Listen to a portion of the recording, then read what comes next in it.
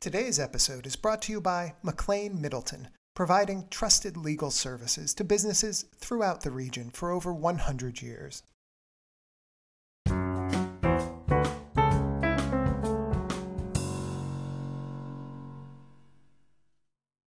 everybody. This is Jeff Feingold, editor of New Hampshire Business Review, with our Down to Business podcast for March 16th, 2022. Today we have as our guest someone who's been on our wish list for guests for quite a long time. His plans for the Balsams have been in the news, certainly on the pages of the New Hampshire Business Review for many years now, and we're hoping to get a little sense of what's going on there now, because there seems to be, after several years of ups and downs, it seems to be light at the end of the tunnel. But anyway, I'm here today with Amanda Andrews, our associate editor, and our guest, Les Otten, the developer, who's got grand plans for the grand resort of the Balsams. Les, welcome to the podcast. Glad to have you here. Hey, thank you. Good morning to you both. Pleasure.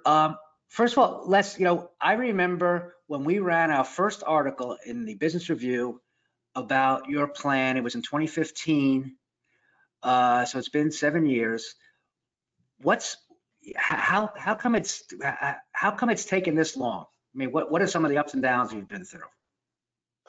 Oh, I think you can look at it two ways. Why is it taking so long, or isn't this all happening so fast? So just historically, the Dix family associated itself with Dixville Notch in the early 1800s, and then after the Civil War, they built the first carriage house in 1865, which burned, by the way, to the ground, and in 1867 it was rebuilt, and that's when that really represented the birth of the Balsams. And through many generations and many iterations of ownership, the resort, the inn, the golf course, all were extraordinary assets for the North Country. And in the ups and downs of the resort, maybe the last down was sort of caused by both the success of the resort being a very special, very sort of secure to the past, true to the past resort. So we all remember that, in the early 2000s, 2005, 6, 7, 8, you could go to the resort, and if the outside temperature was 70 degrees, the inside temperature was 70 degrees. The outside temperature happened to be 95. You open the window or close the window, as might be, and there was no air conditioning. Then there was no internet. Then there was no cell phone. Then there was no cable. And as the world changed, the Balsams was slow to change and didn't keep staying true to its values. So the food was extraordinary, and the ambiance never changed, and so the resort remained very busy in July and August. But as time went on, everything from September to June died off. It was no longer the first choice of conference goers, missing a lot of the electronic things that we have become accustomed to. So when the Balsams closed, it was sort of the end of its particular era, and it needed a fresh look. It needed a reboot. It needed a new plan to be, how is the Balsams going to fit into the 21st century? It was certainly, for most of the 20th century and the end of the 19th century, it was exactly what people were looking for. But we all know how things changed in just in the last 20 or 30 years of our lifetimes. So yeah, that's sort of the backdrop for, it took 150 years for the Balsams to get to the point where it had its peak and it had its valley. And I'm on one hand, not surprised that it's taken, 6 or 7 years to get the Balsams plan back together again so that it is something that can survive the 21st century. And that plan is the one that we've been working on. And yes, that plan has had some significant ups and downs. We were very, very close twice before to being funded and starting, and things happened beyond our control. And that sort of caused us to delay. The last time was just before COVID hit. And with COVID coming at us, the entire resort industry was consolidating and no one was investing. So here we had, a wonderful plan and a large cadre of real estate buyers who were going to be founders, or are still going to be founders, in the Balsams, and that came to a full grinding stop. Last April, as we started to see the light, the first light at the end of the tunnel that wasn't coming at us. I liked your opening, Jeff. There is a light at the end of the tunnel, and it's not coming at us. But that's my half of that. But we engaged with Provident Resources Group out of Baton Rouge, and they specialize in building hotels and housing through 501 tax-free bonding at different places like the Air Force Academy, major colleges around the country, and they determined that the Balsams would be a place where they could own and have us operate and build one of the hotels that we need. So our project, in order to be financially viable and to sort of tie this long-winded chain back to the beginning of your question, which is why so long, the plan that was necessary to put in place needed to be financially viable. To be financially viable, we needed a housing base of about 800 people to pay for an expanded ski area, for more activities on the property, and for rooms that when it was cold, you turned the thermostat up instead of closing the window. So that, through its ups and downs, had to go through that sort of metamorphosis, if you will, to be reborn. Now with a significant part of the funding for the project being coming from a 501. What is also interesting is it was Neil Tillotson's desire that a significant portion of his estate would be reinvested within 25 miles of the Balsams. Well, a funny thing happened on the way to the forum, and the majority of his money is still in New Hampshire, but it isn't doing exactly what he wanted it to do. But the fact that this 501 can now come in, and as that hotel profits, those profits can be poured back into northern Coos County, into Dixville, is sort of a significant sort of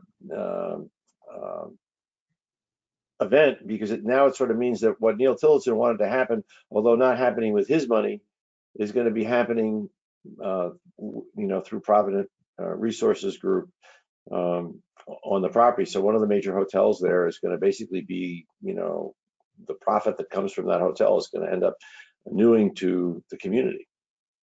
Yeah, could you, I'm interested in this financing with Provident. Could you explain a little bit how you put that together? I mean, you have a lot of experience in getting financing, obviously putting together this American skiing and all those ski areas you had. And so how did you come across? Did you approach them? Did they approach you? How did this happen? So this is I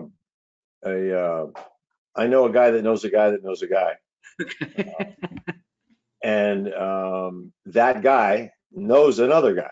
So, but by the time we got to the end of that chain, I ended up last April getting on a plane and just flying down to Baton Rouge and meeting Steve Hicks, who's the chairman and CEO of Provident Resources. And we found that we had a lot in common, both socially and as a goal set of what we wanted to accomplish. And he and his group looked at our project, and we spent a couple of days going like, yeah, this could fit into into what they do. They've done numerous 20, 30 buildings of one type or another that are used as housing in an adjunct situation to another business. The tax law has a provision that allows for tax-free bonds to be issued and sold for hotels that are in support and housing that is in support of other for-profit and not-for-profit businesses. So in the MuniCap world, there are tax-free munis that generally go into the marketplace a couple times a year in the January timeframe and the June-July timeframe, and they're bought by large funds that enjoy the non-tax value of a long-term piece of paper. And so the paper that gets issued, the bonds that get issued are, I think, 33 years in length, and the interest rate, whatever's earned, is then tax-free to the owner. So that, of course, the flip side of that is that when the hotel profits, if the hotel profits, those profits don't go into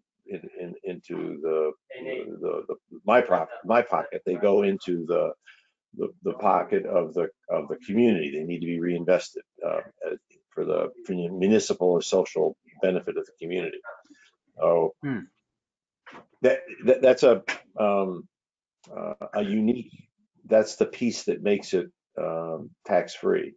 So it is sort of like having a charity come to town and say, "Hey, we're going to invest $75 million in your project, and you'll run it, and they'll pay you to use your facilities, but when the hotel rooms make a profit, then that profit gets reinvested in the community." Interesting. Do you have any concerns about the interest rate environment right now? Is that going to mess things up or make it a little more difficult? No, I don't think so. At this stage, you worry about everything, but I think we're all sitting here. I'm first generation survivor of the Holocaust. So my dad came to the United States in 1938, and as I grew up, I grew up with all the stories of everything that went wrong,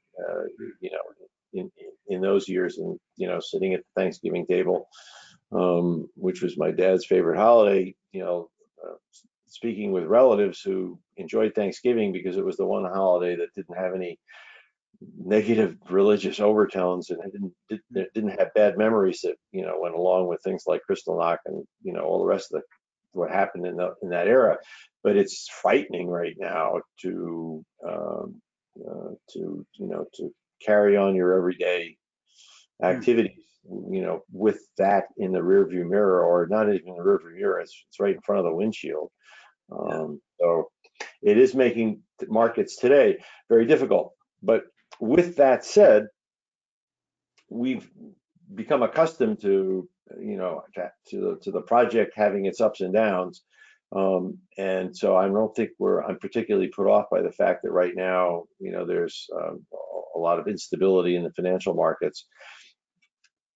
In September of 2011, I was sitting in an office on 70 Franklin Street in Boston, about to sit down with, I think it was Boston Harbor Capital Partners, about making an investment in the Red Sox. And that meeting was started at 9 o'clock in the morning. And of course, we all know what happened on September 11th. The world changed, and it was 20 years till we were out of Afghanistan. In that, with a lot happening in between. The point being that the Red Sox deal still closed in the end of December, and we took over ownership. I don't know, maybe it was March 1st or 2nd,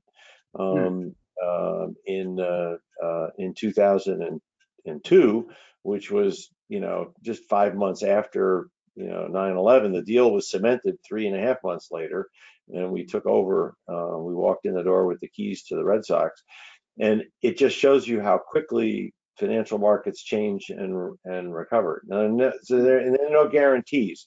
I think that it's a little bit frustrating maybe for the people sort of been watching us in this process as we've had our ups and downs, saying, are you ever going to get this going? Is it ever really going to happen? This is a pipe dream? But this is an extraordinarily complex transaction that has significant upside potential. But if you get frustrated by things that take a long time, you shouldn't be trying. It doesn't mean that we're going to positively succeed and that there won't be a point where we say we can't go forward, but we're not at that point. We're at a good point right now. Cool. I think it's a good time to take a break. We'll be right back.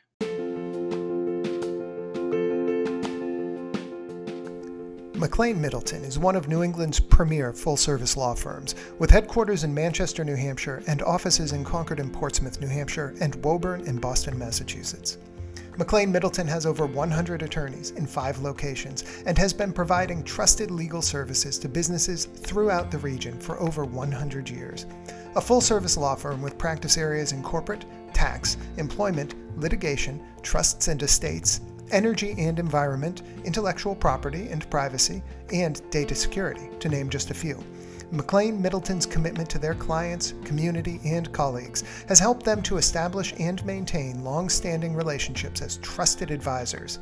Whether you are starting your business, growing your business, or preparing to sell your business, McLean Middleton has the experience to guide you through the complexities of the legal system. For a complete listing of their practice areas, attorneys, and locations, visit www.mclane.com.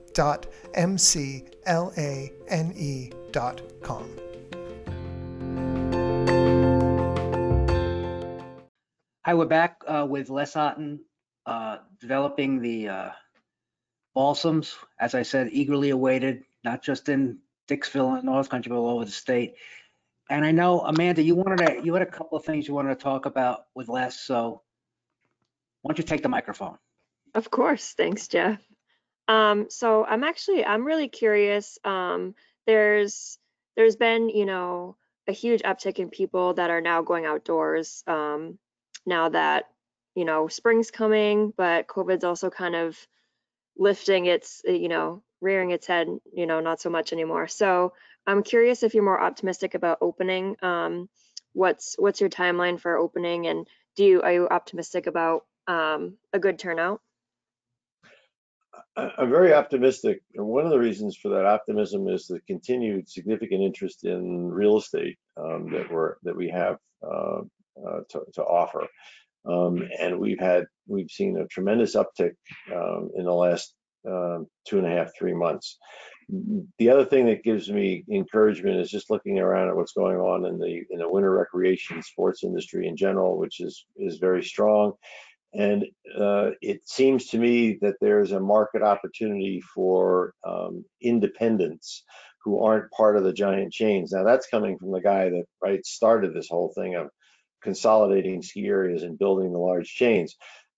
I think there's great value in that, but I also think there's even more value at this point in having sort of the gems or the pearls or the diamonds or the emeralds of the industry that are not part of a large chain, where you get a lot more personalized service, where not to steal from Cheers, where somebody does know your name, and when you'll know the names of the people that you're working with. And so that smaller, more familial environment, I think is something that is being asked for, and people are looking for it. So, and I think that's what we're going to be delivering. What's your your planned timeline for opening? Yesterday, several times yesterday. Hardest question there is to answer, because I can't predict the timing of financial markets and when the bonds will go out. I'm speaking very optimistically. If you peel back the onion, you're going to see a list of a couple hundred items that all need to come together in order to have construction start. We are hopeful that we'll be able to start construction this summer. We've done an exhaustive amount of both environmental work in preparation for final submissions of building permits and AOT permits. But ever optimistic, hoping that finally we're not the bridesmaid. Hopefully this is the time that we become the bride. Feels good. It feels as though it's going to happen. But I'm also realistic to know that we were at this point twice in the past, and things beyond our control really sort of stopped us from going forward. So with the caveat that I don't want egg all over my face when I say I'm hopeful that we start business this summer, I'm optimistic. That's good to hear. Yeah, Les, I was thinking about this. First of all, I want to know how many investors how many people do you have who sign up to become investors in the property, buying units or whatever they're going to be called there. So we have something called the Century Club, which is 100-day ownership shares of a warranty deed of a specific unit inside the old Hampshire Dix house, which is being completely rebuilt.